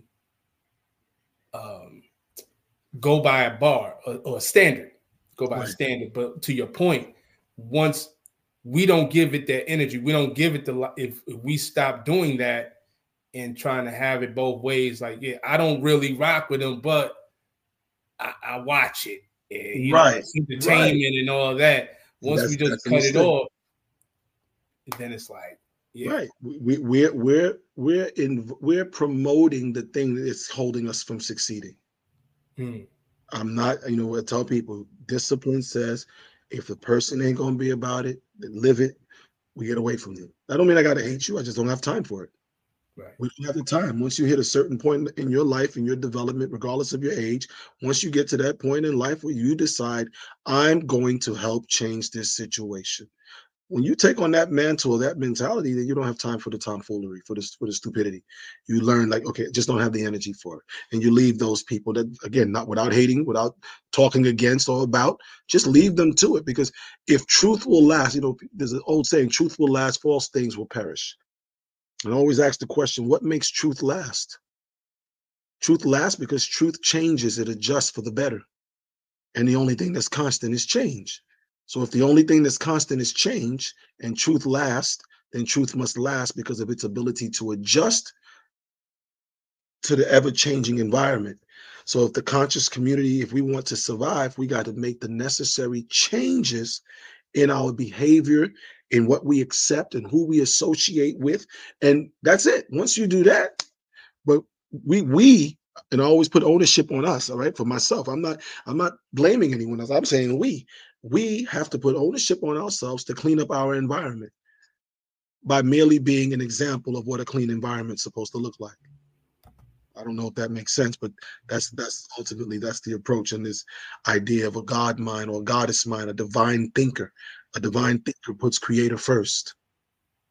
A divine thinker puts creator first. And that's a tough one for most people. Yeah. Creator first. We say Lila Nere, for the greater glory of the Most High. Right? In Islam, they'll say Sadaqallah al-Azim, right? Trust in God, the Supreme. This idea of all that we do, Shema Israel, right? You love the Lord thy God with all thy strength and power. That everything that I do is for the greater glory.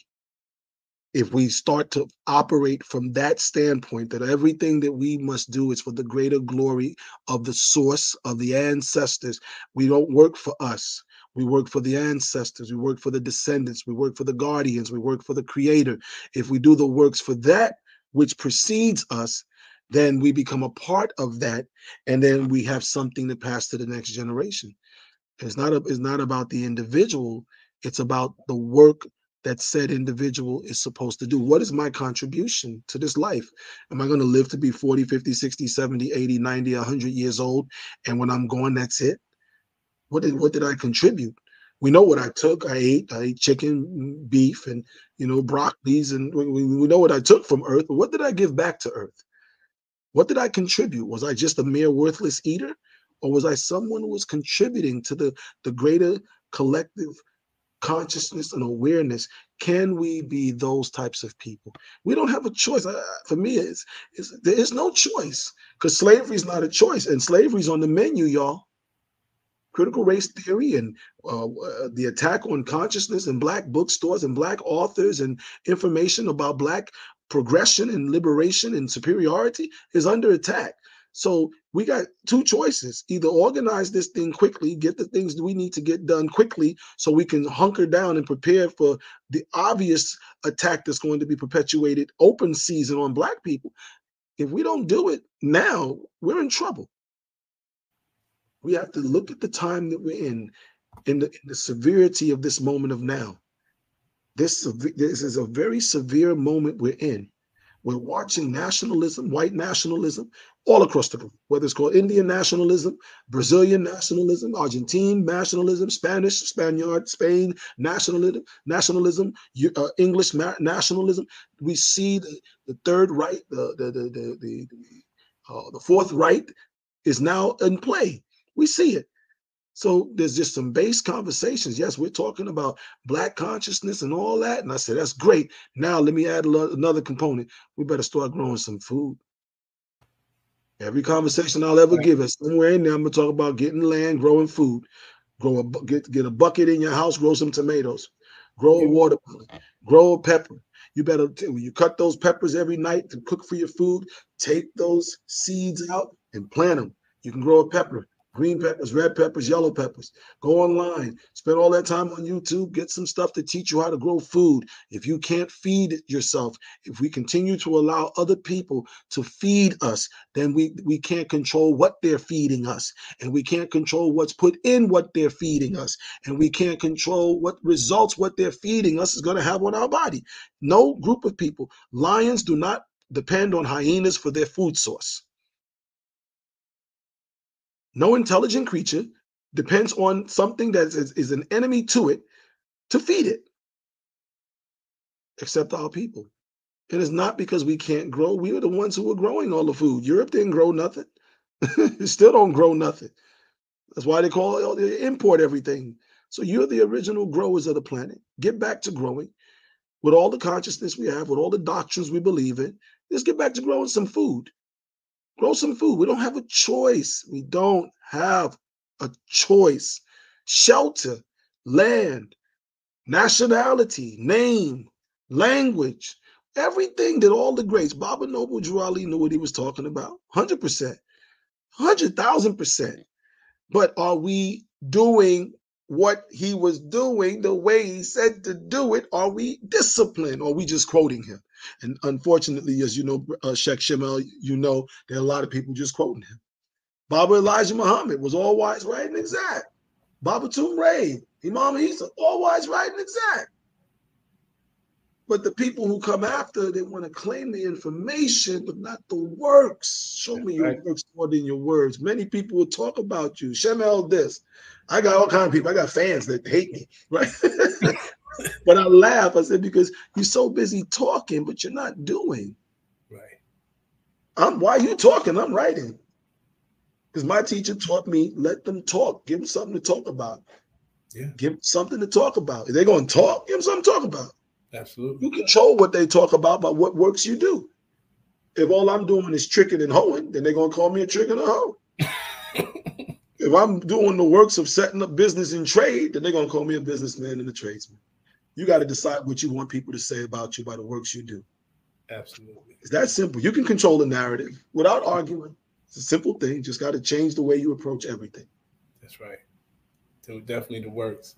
And I'm glad you mentioned about the agriculture, because that's something me and my wife really are into. I want to share this with the family, and I'm posting it in the chat real quick. This brother here, Lead Farmer 73, if y'all are interested in learning about, and I don't know the brother, I'm not getting paid for this, but he has some great videos. Check out his channel, Lead Farmer 73. This brother has put out stuff in terms of getting land, start doing agriculture, creating beehives, all types of stuff. And that's the type of information that I'm glad you brought it up, that we need to start sharing. I put out a book myself called Land of the Free, and it was dealing with sustainable villages, sustainable living. We have to be able to, at one point in time, we're going to have to think about being off the grid when necessary. Well, this is that point. Yeah. We're there now. We're there now. Yep. 100%. We're telling people, buy land. America for sale. Yep. England's for sale. We just got to move past this idea of I want a house and move into the idea of I want land. Right. Land is power. Land is power, because land provides the three base necessities. Land provides food, land provides shelter/clothes, and land provides the ability to reproduce and sustain your future. We've got to get into land. I always tell people, y'all keep buying all these damn houses. You're stressing me, right? Buy land. Build your house, but buy the land. Own the land, then build the house. Don't buy a house on land you don't own. It doesn't make sense. But it's the way of thinking. Land. Land is power. Growing food.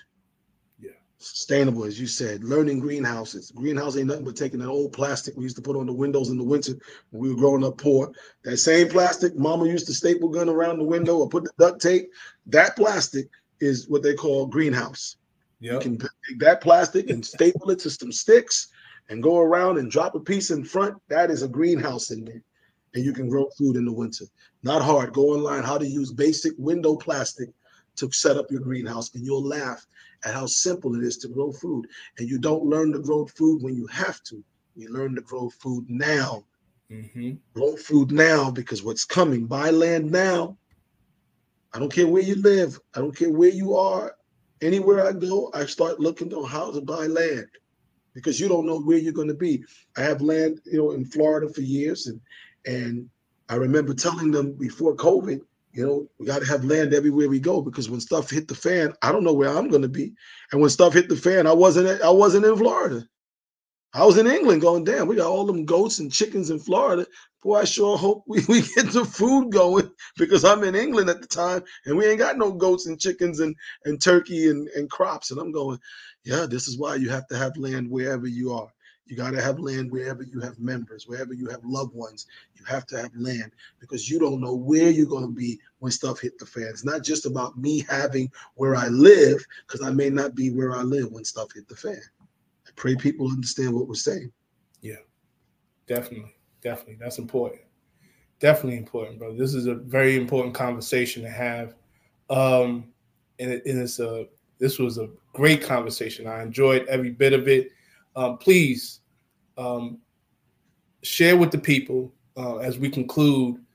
How can people reach you? I'm going to go ahead and pull up the YouTube channel. Your not your YouTube channel, but your website, ajvarmah.com, and let the people know what you got in store. In addition to that, how they can reach you, get your books and things of that nature. Well, as you said, they can go to ajvarmah.com, and all they can even remember is journeyhomegroup.com. Journey, just like the word journeyhomegroup.com. AJ Varmah, you can find me on Facebook. Of course, if you go to Journey Home Group website, it'll link you to when we say church, people think we mean like, hallelujah, Father God. No, not that kind of church, right? Consciousness church, right? A true religious identity church, or we say kanisa. And you can reach out and you can see it on that site, Journey Home Group or ajvarmah.com. You can go and there's a bookstore. You click on the store and it'll show you what we do. Or we also do a lot of philanthropic work. I know right now we're doing the food drive in the UK. We just finished a food drive to help the homeless or the poor people, or poorer, because we're all kind of poor, right? People in different cities, from Atlanta to Greenville, South Carolina, Trinidad, Tobago, Nassau, Bahamas. So people can reach us there. And we also have an event coming up called Love, Lies, and Liberation. Love, Lies, Liberation. It's our 4th year doing it. And it's a 5-week, some years we did it for 7 weeks, but this year it's a 5-week, 5 Saturdays, beginning January 20th, where we'll be discussing Black love and relationships. Because even we in the conscious community, we struggle with relationships too, right? Because you might think you got all this conscious people. You might think you got all this, this sister or this brother done read the book by Sheck, blah, blah, blah, and Noble XYZ, and you thinking you got this conscious lover, and you find out you ain't got nothing but a slave mind, and you don't know what to do. Well, we are in the conscious community, and even in the church, we have church folk, mosque folk, synagogue folk, and we gather for those 5 Saturdays. Some do it online, some attend in person, and we talk openly about Black relationships, the bedroom, sex, the stuff, the taboo subjects, because conscious people have sex too, right? That's how we have children. Because people think sometimes, you talk so conscious, they be like, you got children? Yeah. And they look at you like, wow, that's beautiful. You're like, same way you made yours, I promise you, right? So during Love, Lies, Liberation, it allows us to have a real conversation, to speak truth. What is manhood? As you mentioned earlier on, we had the manhood conference last Friday and Saturday. But what is manhood? What is womanhood? How do we reclaim it? How do we bring back women being ladies? Right. And I don't mean ladies like shut up, go in the back of the room, don't speak. That's not a lady, that's a slave. I mean a lady, but in the Frances Cress Welsing sense of the word, a lady in the Cosby Show, Felicia Allen Rashad sense of the word, lady in the Michelle Obama sense of the word, lady in the Ya Asante sense of the word, lady in the, how do we bring that about? Without me telling a woman, but showing a woman by showing her what true ladyhood or womanhood is. Without a woman telling me men's supposed to, but her showing me by her example of ladyhood. If she presents me with ladyhood, I've got to rise to that level if I want to be with her. If I want to be around her, I've got to rise. I can't go around Frances Cress Welsing grabbing my crotch, yo, Dr. Frances Cress Welsing. You know what I'm saying? I would immediately straighten up. Excuse me, Dr. Welsing, can I ask you a question? And you've watched the most thuggish, strongest men when they come into the prayer view or the environment of a high thinking female, immediately we straighten up, and vice versa. So we got Love, Lies, Liberation, the beginnings every Saturday for 5 Saturdays, beginning January 20th to 27th, February 3rd, February 10th, February 17th. And we'll be in 5 countries, United Kingdom, Jamaica, Trinidad, Bahamas, and the United States. In the United States, we'll be out of Greenville, South Carolina. We have a facility there. People can gather on the website, on the journeyhomegroup.com, as well as the AJ Varmah site. You can find the link to the Love, Lies, Liberation. It's going to be there's entertainment, there's, singers, there's poetry, there's each week we have some slightly different things to during those commercial breaks to keep the crowd going. Um, and it allows us to really find what we say black love, but not black love in the unconscious black love setting, but a conscious way, right? What are the rules? What should we be doing? And this is even for those of us that are already couples.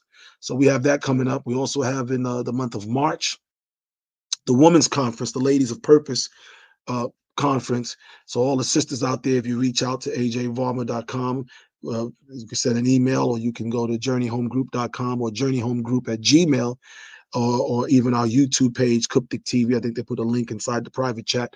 There's many ways that people can link up with us, can get with us, and we'll do our best. And I'll always promise people this: if you come to us and we're not what you seek, I'm going to always point you to the best minds of that which you seek. So if you're seeking the Moorish Science Temple of America's teaching, I'm going to point you to Sheikh Shamel or Sheikh Reniciel out of Atlanta. If you come to me about the Nation of Islam, I'm going to point you to Brother Mark X out of Jacksonville, Florida, or Brother Carl Hassan Muhammad out of Birmingham, Alabama. These are men. Or if you're coming to me and you need Sunni Islam, it's understanding, I'm going to point you to Imam Umar out of Jacksonville, Florida.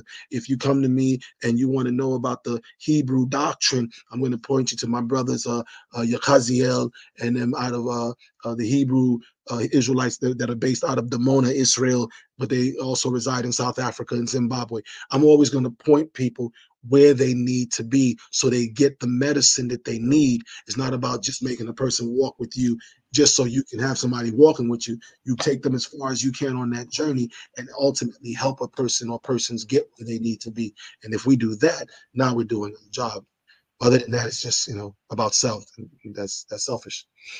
Absolutely. Absolutely. Yeah. It all connects in being part of the greater cause. And I think that's one thing I always respected about you, is that every time I seen you and heard from you, you always work for the greater cause. And you gave me this piece of advice before we close out. You said, and you just repeated it today, because I asked you about writing. I don't know if you remember. You said write something every day. I don't care if it's every day, a sentence, a word, every day, every day. Right? Because people think when you write that you're going to wait to get this moment of complete clarity and write your book. No, every day, type 2 sentences, paragraph. Just look at it this way: if you were writing a 200-page book and you typed 1 page a day, in 3 months you have 90 pages. In 6 months your book is done by just writing 1 page a day. What most people do is they want to do everything in 1 day. And because the muscle's not developed to work in that 1 day, it's like me right now. If you say, drop down, give me 200 push-ups, I couldn't do it. But I can give you 50 straight, take a break, give you another 50, because that's my max that I can do. But if I built myself up to do 100, then I could do 100. Instead of trying to jump, take one thing, my brother. And I'm happy you remember that, or remember the conversation. Every day, write something. 1 sentence, 1 paragraph, 1 page. If you write 1 sentence a day, then you'll finish a paragraph every week. Then you'll finish a page every month. If you write 1 paragraph a day, then you'll finish a page every 2 days. Thus 3 pages, 3.5 pages a week. If you write a page a day, then you'll have 30 pages. If you write 10 pages a day, like I've done at this juncture, I'll normally do about 10 a day. So it allows me to write a book in a month. But it's the discipline. Yeah. It's just math. It's not, not like, wow, he's so smart. No, it's just basic math. I understood math. If I do 5 pages a day and there's 30 days, it's 150 pages. If I do 10 pages a day, I can knock out a book if I need to in a month by just saying, but that means I ain't going to be talking to nobody. I'm going to be walking around pissed off at the world because I don't want to be bothered and I want to answer the phone. So you learn when to turn that on and off, but ultimately do something every day towards your liberation. If you don't do it, no one else will. If you don't liberate yourself, if you don't fight for your own liberation, please don't expect the devil to stop doing what he do, because he good at what he do. He ain't gonna stop, and I ain't mad at him. I appreciate his tenaciousness, and I just want to be like him. I want to be just as tenacious. Absolutely. Absolutely. So with that, I think everybody gets the message. If you leave with nothing else from here, and you should leave with a lot, but if nothing else, do something every day towards your liberation. And that is a quality of the God mind. And with that, brother, thank you so much. Sheik, I want to thank you as always. A lot of people don't know how long you've been doing this, right? We met, I think we were teenagers, 17, 18 years old. We were a long time ago. But a lot of people don't know what brothers like yourselves, and like anytime I think Morris Science Temple, I think Sheik Shamel and Sheik Reniciel. That's who I think, because I know these men are going to live what they preach. And it don't matter if somebody came to me and said, "Nah, that brother, you can't." I'll be looking at that person like, "Word, I hear you. Whatever you're saying about them, I hear you. But I'm looking at what they're doing. I'm going off what they're doing, not what you're telling me about them." And I always pray that people will see me that way. No matter what someone tells you about me, look at what I'm doing. Judge me by my work, not by the words that people may speak, because there's always going to be a critic out there somewhere. So, and so the critics, keep doing what you're doing. You're keeping my name alive. Absolutely, man. And we're going to keep your name alive, brother, but we're going to do it with love. Brother, I love you, man. Much Peace to love to you, brother. everybody. Love you here. Much love to you and the family. Give the wife my regards, my family. And we got a lot of work to do this year, 2024. We're going to do a lot. Absolutely. Will do. And peace to the family. Love to the audience. Thank you for coming on. It was a great show. Great participation. And we'll keep doing it. And with that, peace and love. Peace and love.